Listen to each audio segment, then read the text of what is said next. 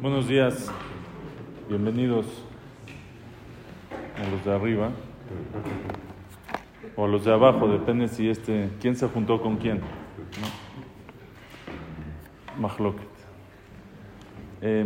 Halajot que empiezan desde Rosh Jodesh, desde hoy en la noche empieza Rosh Jodesh Av, y como dice la Halajá, como dice la Mishnah, Mishenichnas Av memaatim besimcha. Desde que entra el mes de Av se disminuye un poquito la alegría. Eso ya es desde el principio de Rosh Jodesh.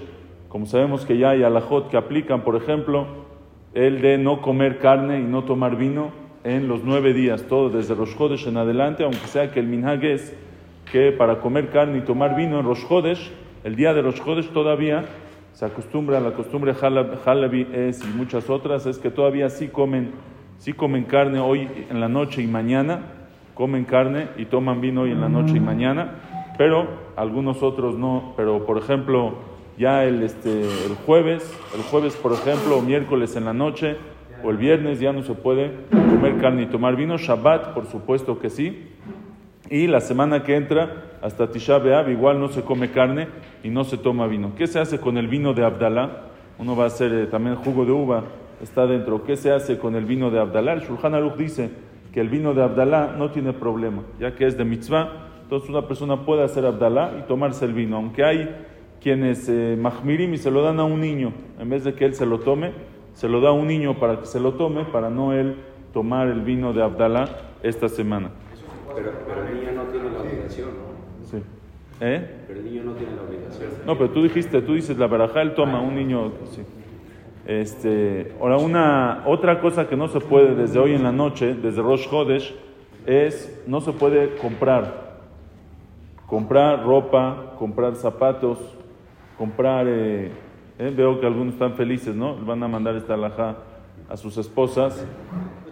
No se puede comprar ni esta semana ni la semana que entra. Ahora hay gente que está de viaje, se va de viaje, ¿qué hago? ¿Compro? ¿No compro? ¿Necesito? Entonces ahí depende.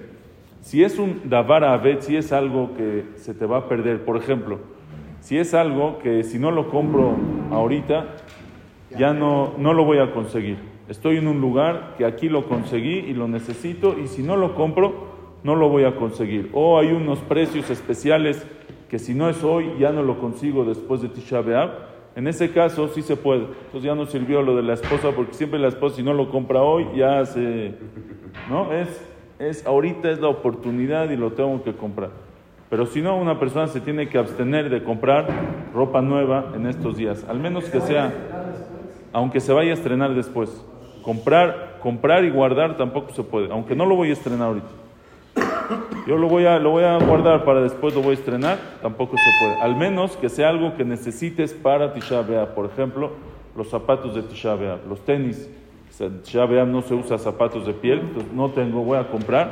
Eso sí se puede comprar, pero cualquier otra cosa no se puede comprar en estos días desde Rosh Jodesh en adelante. Igualmente, arreglos que se hacen en la casa, pintar, tziyur, bekiyur, todo lo que es pintar la casa, arreglos que se hacen en la casa que no son completamente necesarios para este momento, tampoco no se pueden hacer en estos días hasta después de Tisha B'Av.